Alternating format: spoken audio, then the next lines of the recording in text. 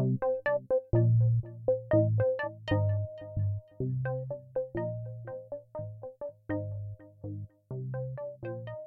is The View from Tab. I'm Jim Menick. I'm John Cruz. And I'm Mike Bietz. And we're going to pass this over to John. We have exciting news for you, dear listeners, because tonight is our first ever guest star appearance on The View from Tab. Joining us for the discussion is the 2003 North Dakota State Champion and top-ranked powerlifter, the current director of debate at Hopkins High School, and the director of the Hopkins Royal Cup, Adam Torson. Say hi, Adam. Thank you very much. Thank you. Thanks for having me, gentlemen. Okay, I haven't gotten past the part where John started with the dear listener thing. I almost turned it off then and thought we should start, but we'll just let it go. Adam, it's good I to also have did you not here. do that in a suitably dramatic voice, but I was afraid that I would be sued by the National Forensic League for ripping off the awards ceremony, so I apologize for that. That works. Okay, tonight we want to talk about the new topic, the March-April topic, and I was talking to Adam before this. He's a law student. He actually knows something about the law, so that's good. And one of the things we were just talking about is that this is going to be an odd topic, at least for us around here. We're going to only debate it a couple of times, and it'll be our varsity debating it, because we're going to be debating it at our NFL qualifier and at our CFL qualifier.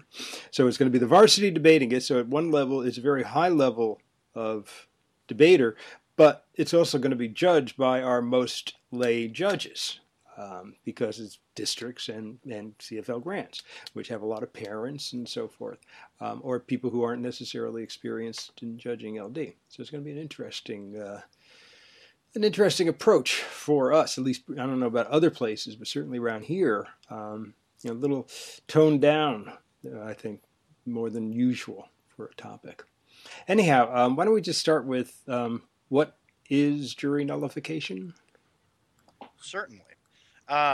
Jury nullification is when a jury votes to acquit a criminal defendant, even though they think that he has actually broken the law that the government says that he's broken. That is sort of deceptively simple. It's easy to get jury nullification confused, and in talking with some students, we've had run into this so far. To confuse jury nullification with things that are just legitimate reasons to acquit somebody. So, for example, if a jury votes to acquit somebody because they believe that they are insane at the time they committed the crime, that's not nullification because there's a legal basis for that acquittal. There's the insanity defense is an affirmative defense that can be raised. So that's sort of the first issue. Is nullification is an extra legal concept. It's when a jury acquits even though the law says that they should convict.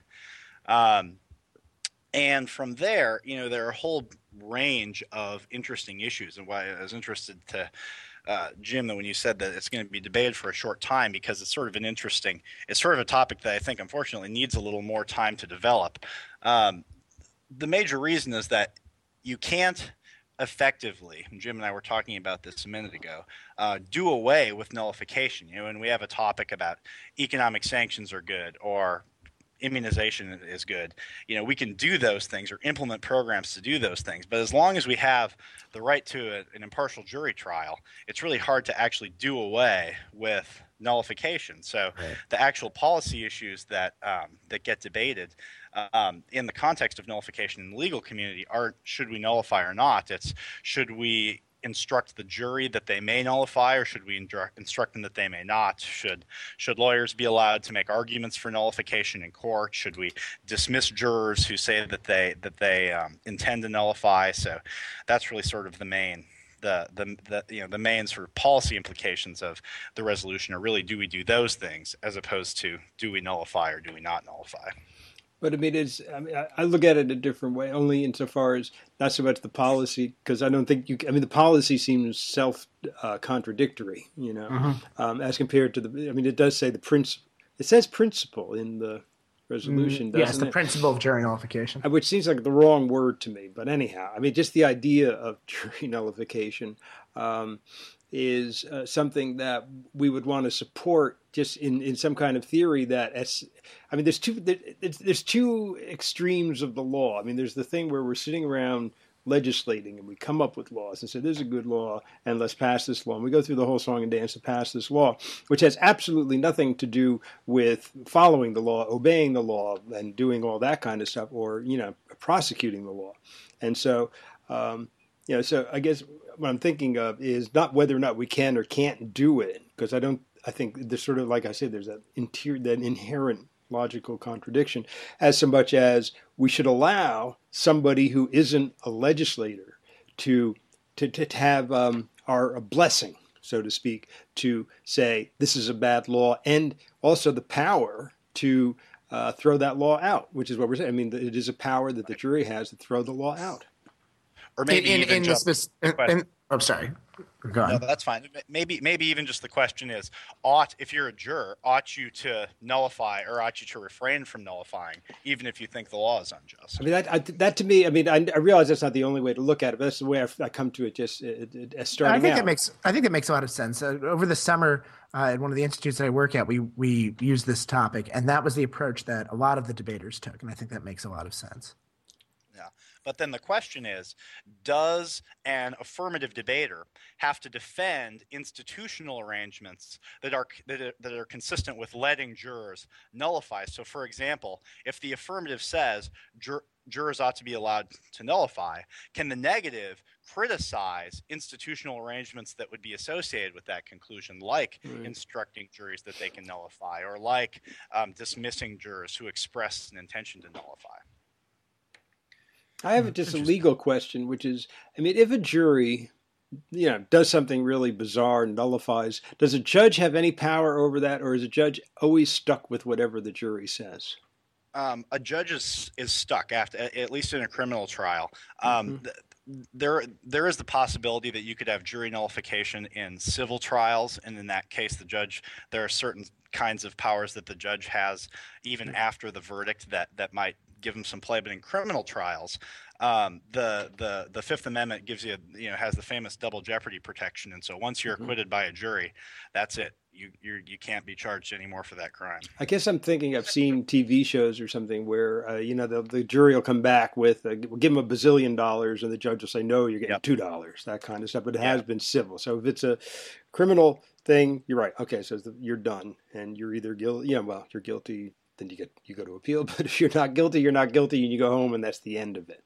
Right. Okay. Well, and the other thing is usually if a judge is going to change something after a verdict has happened, like in that case where a huge amount is awarded and the judge knocks it down, that's a case where the jury there's been no nullification, right? The jury has just awarded some amount of damages according to the law, and it's the judge's job, at least according to sort of traditional theory, to speak on what the law is. And so if that amount is inconsistent with some standing legal principle or inconsistent with the instructions you gave the jury, then he might be able to modify a judgment like that.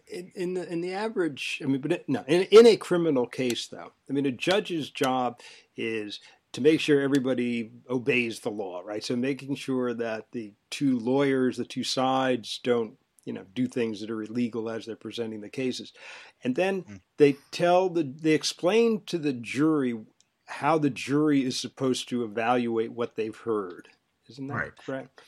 Yes. Okay. So, I mean, if they're telling, and explaining the law, whatever the law is, but all of it is on the jury to make any determination of, in fact, any guilt or innocence. So that's right. We see this guy who is guilty as all hell, but we don't like the law. I mean, aren't we in a position, if that's the case, to almost hang every jury? I mean, because one guy doesn't like the law and 11 people do, and aren't we? That seems to be a recipe for disaster if we allow people to use their own conscience as the guide to whether or not they should prosecute criminals in the case that they just heard. I mean, as I hear this, I mean, that's my negative take on this. I don't know, just personal take. Sure, and then there's also the issue, and I raise this issue a lot at camp, right? That if juries just choose to take the power into their own hand, then there's actually nothing constructive being done to change the law, right? Because the basis of finding a law, say, unconstitutional or unjust, is often through the appeals courts, right? Because it would eventually go to the Supreme Court, and by, I guess, trumping the power of the Supreme Court and taking that into your own hands, you're not going to really be able to change the law in a constructive manner, right? Especially because juries aren't required. It's not like judges giving an oral critique at the end of a debate round, right? Juries don't come forth and say, this is how we reasoned the guilt or innocence of the party in question, right? They don't have to justify. That's right. Although juries can and often do talk about what the reasons they acquitted, and the point you raise is an interesting one. I think that's right. There's an argument to be made that if cases don't ever reach the appellate level, then unjust laws don't get overturned through legitimate means. But then there's also some of the literature, and I'm thinking specifically of Paul Butler has written a leading article on this that's called race-based nullification or something like that. And his argument is that if we sort of have a systematic nullification of a particular kind of unjust law, and he's talking about laws that unfairly apply to African American defendants, that will itself, that sort of rash of nullification, will create a political impetus either to change the law, or at the very least to discuss the issues. So there's sort of two sides to that coin. Well, that's an important issue then, because that's the whole justification for civil disobedience. Not that we're not going to obey the law, but that we're going to change the law through not obeying the law. So if we want to change the law through nullifying, I mean, then the logic is that who is that writer again? Paul Butler. Butler. Paul Butler. Yep. Okay. Where's Bietz? Is he still here? Oh yeah, I'm here. There he is. Okay. Just taking it all in. Okay, I thought we were taking a shower. Yeah. I don't know. He's still reading Chris Palmer's blog from last week. Actually, it would take about 1 week. I'm just kidding, Chris. Don't think about us. Chris does go on. Okay, all right. Just to throw this out, I mean, there's no. The jury can also nullify in the other direction. I mean, this is stupid, but it's also true. I mean, that they can. You might nullify in the other direction. Think that someone's not guilty and. Like for there must be some bizarre law. You know where I'm going with that. I think that you could say like the Enron trial. You could have thought the defense or that the prosecution didn't do a good enough job, but you think these people are despicable. Exactly. There you go. So you find them guilty. Yes, that would also. I mean, because essentially that would be writing a law that says the basis for liability or the basis for. But isn't that just jury authoring and not jury nullification? They're not really throwing out a law, right? They're inventing a law. No, I mean, it's essentially throwing out the law that says here are the requirements to convict, right? Because the prosecution hasn't met them, so the law says they should acquit. But they don't follow that law that says that's interesting. Acquit. So, okay, I guess I didn't... Something seems really odd about that argument to me. I mean, I'm just throwing. I mean, it makes sense. I understand what you're saying. I'm just thinking there's like bizarre twists that I don't think you'll see. On the other hand, I don't think anyone's going to be running theory arguments in the March-April topic. Although, actually, now that I think of it, are you kidding? We should mention that what we're saying is not entirely true about all parts of the country. I just realized, isn't this also the TFA state topic in Texas? Because isn't that the idea? Yeah, I think that is the case. It is the TFA state topic. So actually, I think there will be a range of different kinds of approaches taken to this topic, just as a thought. Is if you were to make an analogy to is there a range of nullification? At the beginning you said that if you felt the person was insane, but what is does I guess I've been on jury duty, but I've never actually served on a jury. I was dismissed by the defense, but is there, when does it go from just I guess whatever, when do you feel like can you feel like someone was justified in breaking the law without it being nullification, or does the justification, as soon as you ignore the law, it's justification? Or, excuse me, nullification. Nullification. Yeah, I mean, yes. That said, there are a whole variety of what are called affirmative defenses, which is essentially the law recognizing that perhaps the defendant has committed every element of the crime they're accused of, but there was some factor on top of it that means that they shouldn't be convicted. So the insanity defense is a classic one of that. Other defenses are like necessity. Someone threatened my life unless I broke the law. There are a whole variety of those, and there's a legal procedure. The defense raises those issues, and then they have the burden to prove that whatever the elements of the defense are in fact true. So I guess you could nullify if you thought the person was insane, but the defense didn't raise that as an affirmative defense, but you still acquitted on the basis of their insanity. That would be nullification. It would or would not. It would be because nullification is whenever the defense never brought it up. That's right. So whenever you're making an extra legal decision, a decision that the law does not compel, that is nullification. And when the defense Excuse me. So when the defense makes these arguments, are they asking for nullification, or are these excuses supposed to be? Are the excuses built into the law, or are they excuses? There's a better question. And I don't mean to call them excuses, but do the rationalizations for acquittal have to be in the law, or can those rationalizations be outside the law? Typically, they have to be in the law, and most states have adopted penal codes that incorporate them. They come from common law, the legal tradition from England, so it's conceivable that they're not in a statute somewhere, but they're nonetheless recognized as the law. But they never they are recognized legal principles. You don't just sort of make them up. This should be a justification, or this should be a justification. They are established, and they theoretically should be applied the same to everyone. And once the defense decides to use this, I'm thinking of this as a debater. So once the defense decides to use this strategy, they then have the burden of proof to prove that person was insane, had some mitigating circumstance allowed by the law to provide for an acquittal. Yes, that's right. Although a defendant can defend on multiple grounds. They can say, first of all, you can't prove that I did the crime. But even if you could prove that, I would still have this affirmative defense. So and if you don't buy that, okay, fine. So it's not like a counterplan in debate where that becomes your advocacy. You can keep many advocacies. That's right. Yes, going you're allowed multiple advocacies, but it is interesting because and you can kick out of them at any time. Yeah, right. I want to hear them saying that in a courtroom. That would hell would break. Yeah, I did. I got an F. No, no, it's interesting because on affirmative defenses, the defendant has the burden of proof. You have to prove that you were insane. But on the crime charged, the prosecution has the burden of proof. You have to prove each element of the crime beyond a reasonable doubt. Interesting.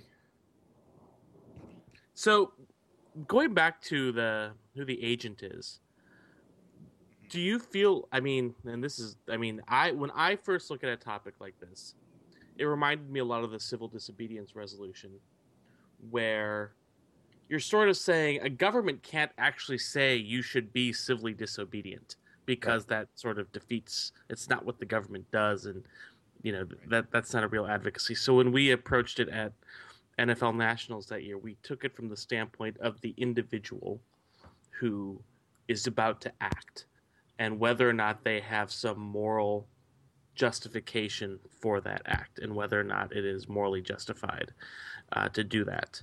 On this topic, since it is it to protect against government abuse? Is a just check on government. It's just a just check on government. So do you feel like, and this is to all of you, do you feel like the affirmative has to prove or that the reason that it can't just be an issue of I feel as though this person was not guilty, so I'm letting them go? Does there have to be some larger? Does the affirmative have to prove that there's some larger government abuse that they are advocating getting rid of? It has to be some like this law is. You feel like this law is racist, or you feel like this law is sexist, or punishes men too much, like a sexual harassment suit, for example. Does there have to be some larger social thing? Because clearly, if you nullify in a murder trial, government shouldn't have a law not allow, or government should always have murder laws, right? So it wouldn't be to nullify a murder trial wouldn't be a check against government abuse, would it? Well, I think it might be because, I mean, it just depends. Anytime that you're nullifying, you're checking government in a sense because the government wants to prosecute this person, wants to convict him and send him to jail. So you could be saying the law is not unjust, but the prosecution is unjust. Right, so like in a battered women's syndrome kind of murder case, right? Yeah, I mean, that's where affirmative defense, but yeah. Right, but I'm just in principle, yeah. Right. Yeah, and in fact, some of the famous cases of nullification are that the law is unjust as applied in this circumstance. But there's also the history of white juries letting off white defendants that's right. in lynchings or whatever. So I mean, essentially, these juries were nullifying. I mean, the law. In a very bad way. I mean, so we're exercising our racism in the jury box. There's a lot of that. Pick up on Bietz' example. If you believe that sexual harassment law does a proactively good thing in terms of combating sexism and whatnot, juries that want to nullify in favor of a man harassing a woman might be seen as an equally kind of bad thing, or a bad thing in the same spirit. Well, right. I mean, I could see that there's a lot of backlash against political correctness and things like that, where someone would say, "Come on," and just whatever. And even though the letter of the law is written one way, the jury could. But that goes back to my question as to whether or not it has to be some. Does the justification in the juror's mind have to be some larger check on government? Government, I don't know. To me, does everyone see where I'm coming from on this a little bit?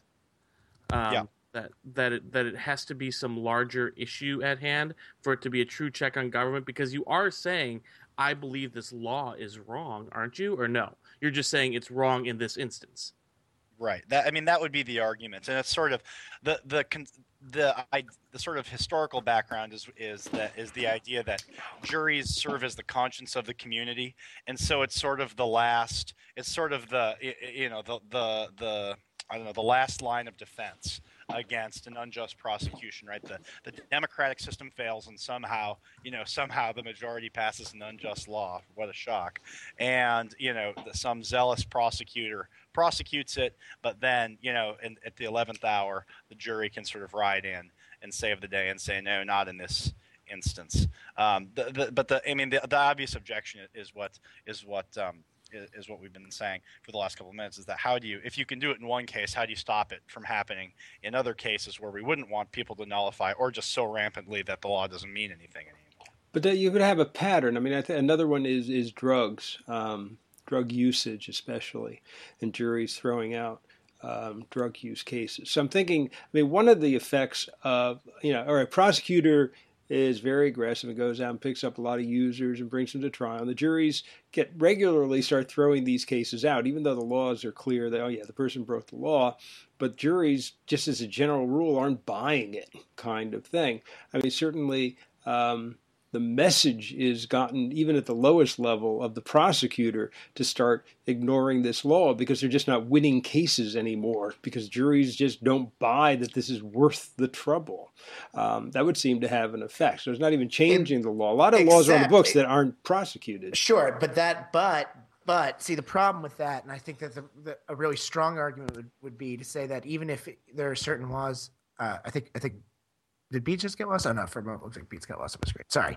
I think that there's an argument to be made that keeping laws on the books symbolically and not actually changing them also has a really negative effect. I mean, that's why the Supreme Court case in Lawrence v. Texas overturned the blatantly anti-gay sodomy laws, right? Because even though it took one of those laws, they had to wait for one of those laws to actually be enforced in order to overturn it. The vast majority of states, those laws were never prosecuted, but there's a strong case to be made that's when the state is symbolically against something that can have pernicious effects as well, right? So leaving laws on the books unchecked might not be the best solution either, and I think that there are a lot of strong arguments to be made in that favor. Now, I don't know that the debates will always get that sophisticated on this topic, but I think that would be something that if I were coaching at a fairly intense tournament on this topic, I would block out those kinds of arguments, right? Or say that, or even make an argument around that just leaving laws unenforced on the books is still a bad thing. But just on the broadest sense, I mean, aren't we saying? I think we're all sort of saying that an affirmative case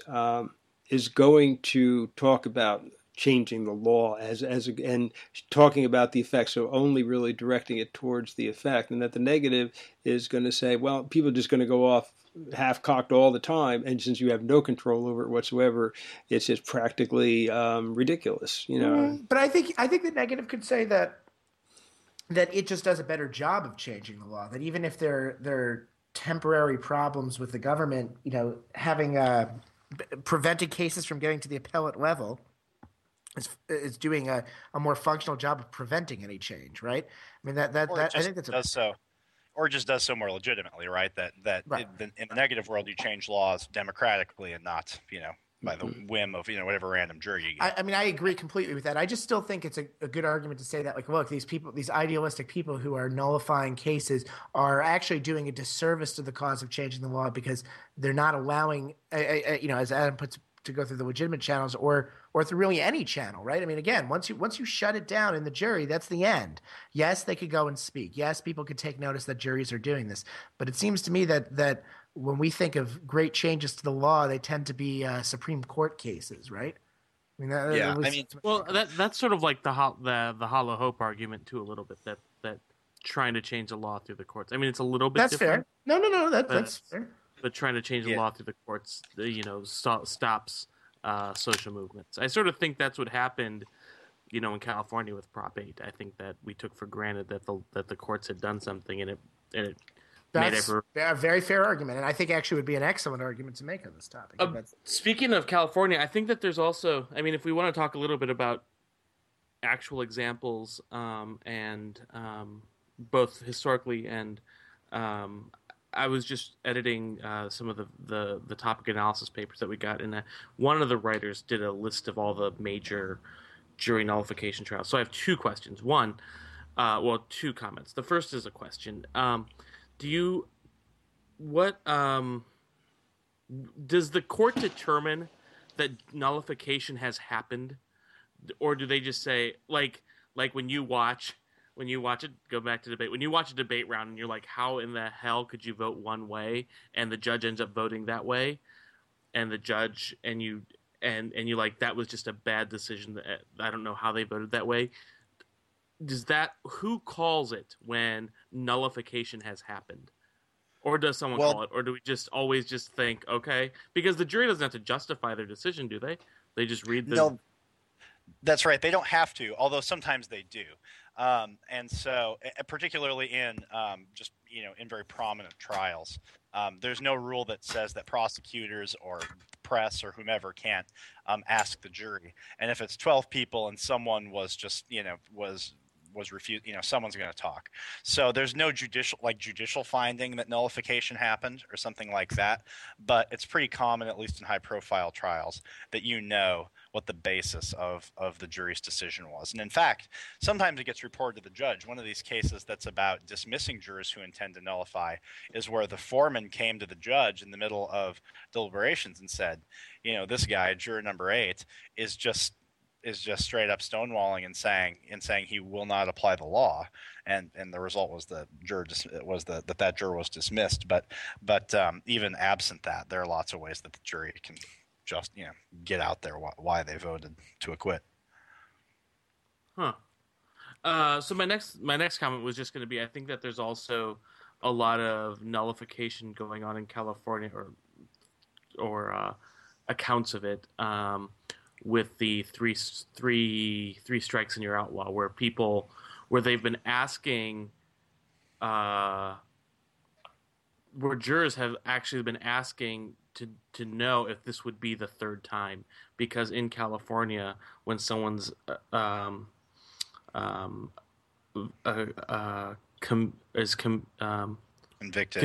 convicted for 3 offenses, anything I think ranging from drug to violent offenses. It could even be 3 marijuana possessions. They go to jail for 25 to life. Always. That's like the rule. So I think juries are starting to, or people are starting to ask, is this the third one? And I think jurors are starting to be a little bit uncomfortable, for example, of sending someone to 25 for life for a marijuana possession or an intent to, a lot of times the first 2 are when they're kids, and then this is when they're a little bit older, and there are mitigating or there are extraneous circumstances where they feel as though that should play some role in the trial, even though you're not supposed to, I guess, consider that too. Yeah, and that's interesting because it raises what I think is actually probably a stronger affirmative argument than we're going to change the law by nullifying, because that really, there's not a lot of evidence to demonstrate that will happen, although maybe with something like the 3 strikes law. But also just the idea that maybe, it's the civil disobedience argument, right? That maybe jurors' consciences just should be superior to the law. And so even if you say, I know this isn't going to change anything, but I am not willing to send this person to jail for 25 years, and I don't care what the law says because my own conscience is going to come first. There's also that sort of argument, which is not really an ends-based argument, but I think it's compelling. I mean, that's a reasonable civil disobedience argument. Yeah.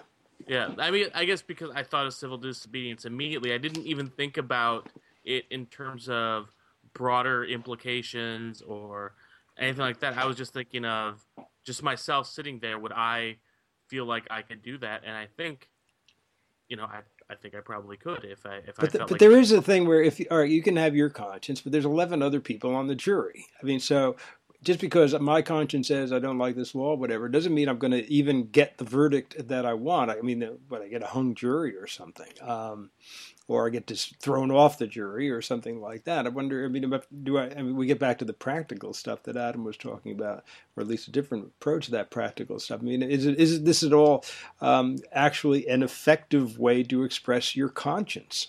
I don't think that. I've never been one to say that once something it has to be like my decisions don't have to be universalized, and just in this instance, I think I could say that in this instance I couldn't, for example, just convict this person. I don't think that I have to say that everyone should do that in this. But aren't you usually asked before you're going to be interviewed, and they're going to say, "Can you convict?" or blah blah blah, your various beliefs about this, and then you'll just get thrown off. So don't you have to at one point lie about this, or hope that they don't ask you the right question, so that you can come and turn around and say, "Well, no, actually, I don't really think I can convict somebody." I mean, if I'm a lawyer, I want to make sure that all the people there are going to convict or not convict, but not that anybody's going to be practically saying, "No, I'm not going to convict no matter what you say." I mean, so I want to get that person off in the first place. I would think I would have the ability to say that without lying. I think I do have the ability to, I definitely have the ability to convict, but I also have, I think I would maybe. But wait, I mean, your conscience isn't going to kick in after the trial. You start here. I mean, you'll know what the trial is about when you're sitting there during, voir dire. So I don't know. And I think I could convict, but I'm just saying that I could also not convict. But you take an oath to follow the law when you're going to be on a jury. Right. But also, you do that beforehand, and then maybe you sit through 15 hours of testimony about, the fact that this person has all these mitigating circumstances, and the police beat him up when they caught him, and, their income is the sole supporter for 15 nuns and 25 orphans.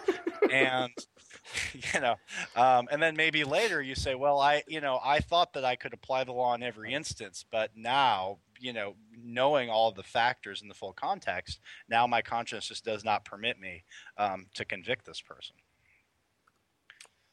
But that sounds like we're actually just buying his extenuating circumstances rather than throwing out the law. But the defense didn't have to say. The defense didn't have to say you should let him.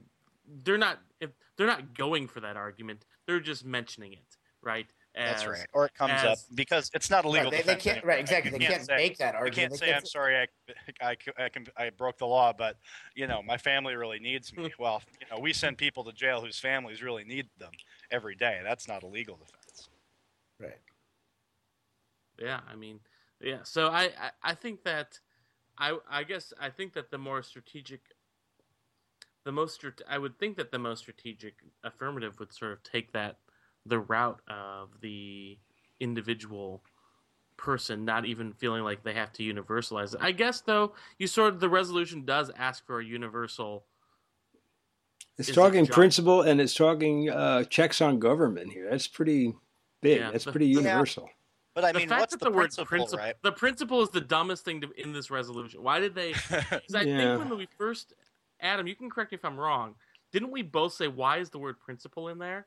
Yeah, we did. Although I have to say, it does offer this idea, which is that, of course, no one's going to say you should always nullify, right? So the only thing the affirmative could be defending is the idea that juries may nullify, right? That they would be justified in evaluating the law according to their own consciences. So there is that. But I agree. I just think jury nullification as a just check on government probably would have sufficed. I have a question about what's the difference between a hung jury? Is it the same implication?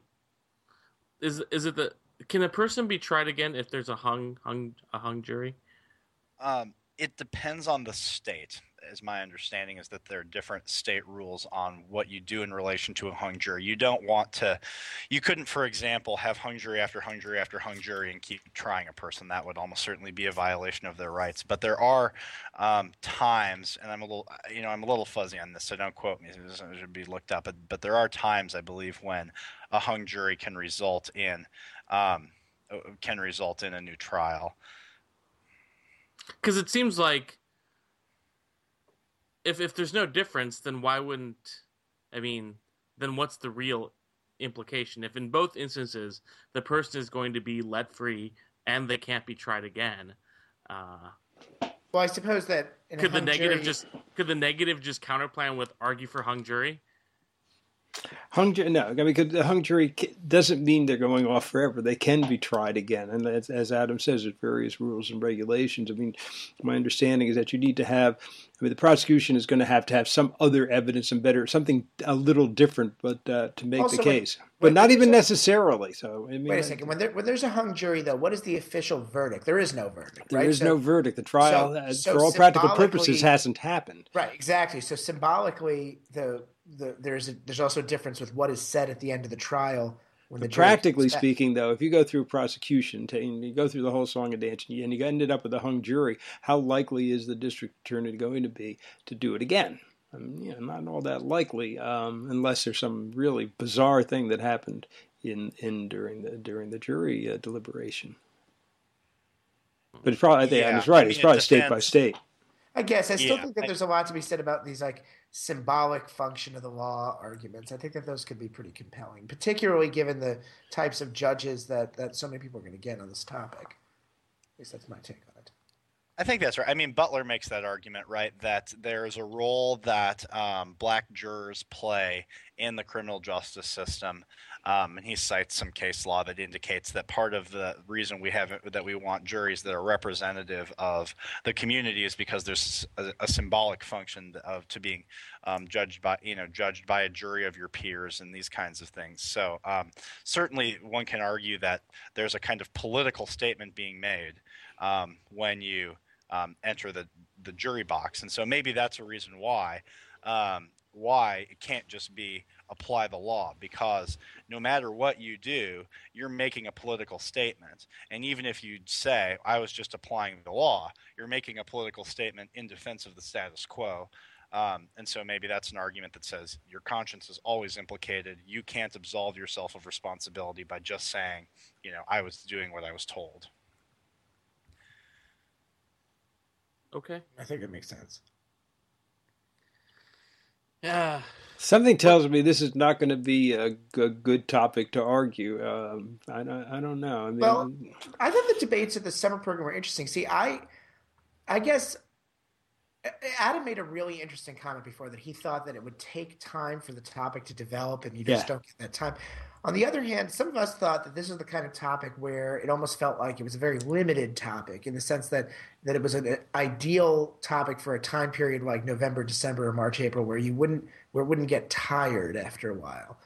But maybe we were just wrong on that. I mean, Adam, what did you mean by that before? You just meant that the topic needs to find itself in terms of what a principle is, et cetera, or what?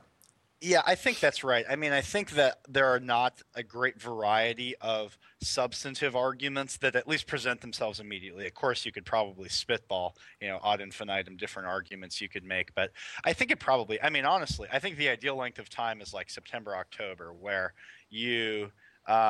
where it's longer than probably the November, December topic is. So you have a little time to work things out, but not long enough that, you start hearing the same round every time or something like that. But it's hard to get the right balance. I think one of the problems with this is also people don't know a lot of stuff about it, and everybody's going to have to do a lot of research, legal research, and it's going to take a while to get that kind of stuff straight and to get it right. I mean, we're all, amateurs at this. Kids certainly are amateurs. They're not lawyers. So to track down meaningful examples is going to be difficult that they can really use.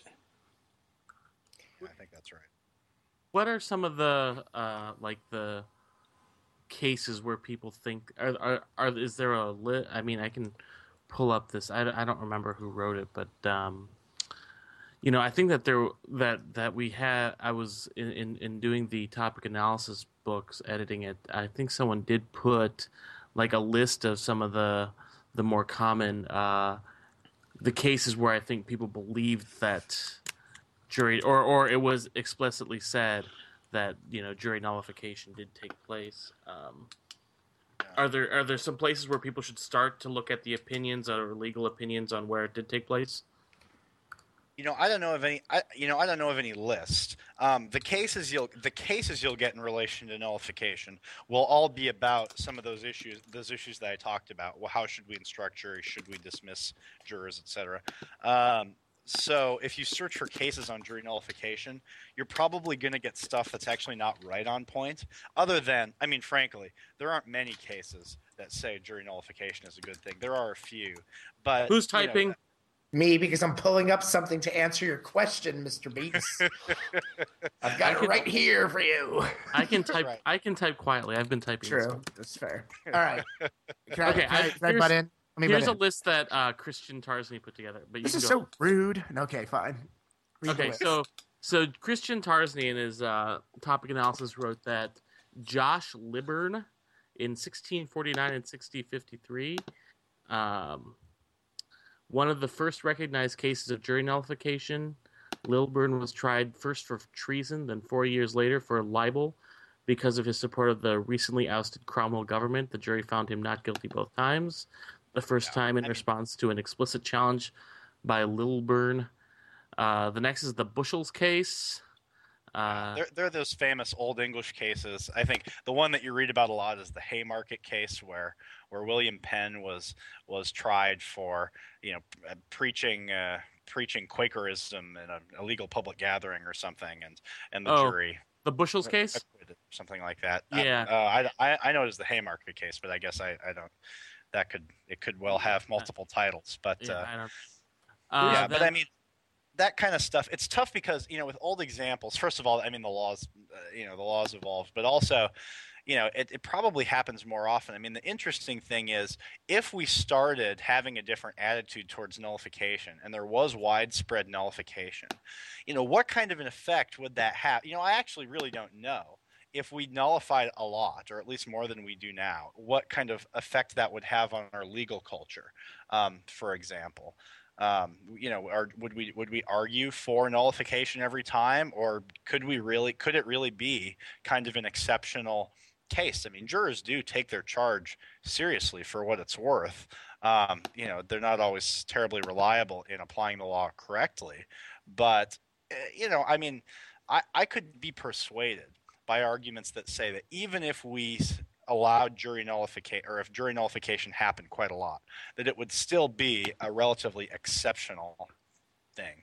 But you could also argue that you can agree that there are instances where nullification where there's exceptions, but we would never vote affirmative because you would not want it to become widespread. That voting affirmative means you're giving a check or a blank check to juries to say, do what you want.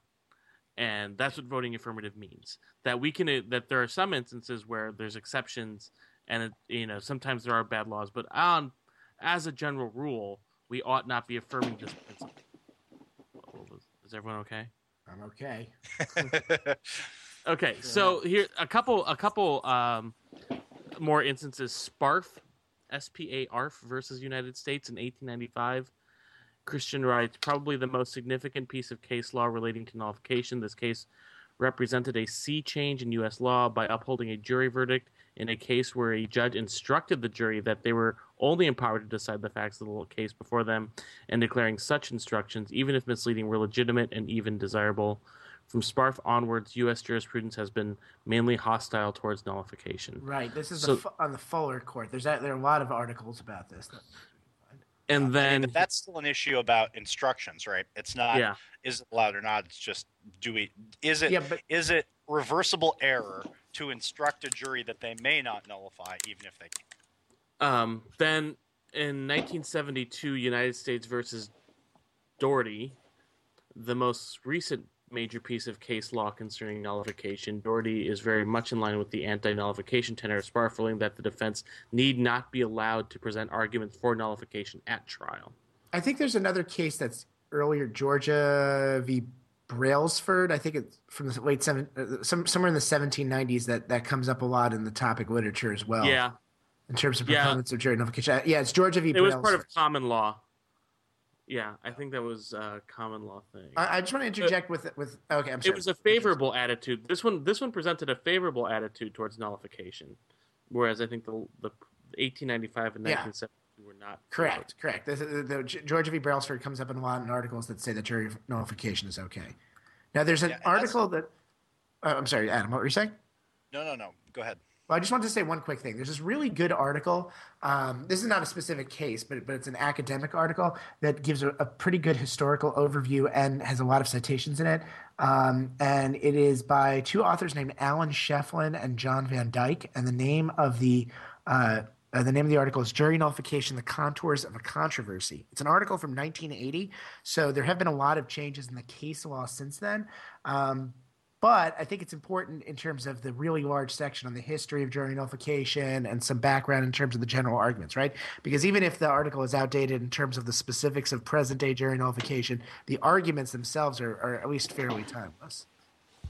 Yeah, and it's interesting to note when earlier cases, especially cases that are right around the time the Constitution is written, talk more favorably about nullification, because when you appeal these issues and you're asking, was a person's right to a fair trial or their right to a jury trial, which are separate rights in the Constitution, impeded by this instruction or this action by the judge or whatever, there are different ways of asking the question whether or not that right was violated. And one is to ask, well, what did the right to a jury trial mean when the Constitution was written, right? This is sort of the theory of interpretation known as originalism. And an argument that people will make is that at the time of the Constitution was written, there are cases that indicate that nullification was a more accepted practice. And indeed, that generation of cases and of, the people were very concerned about how to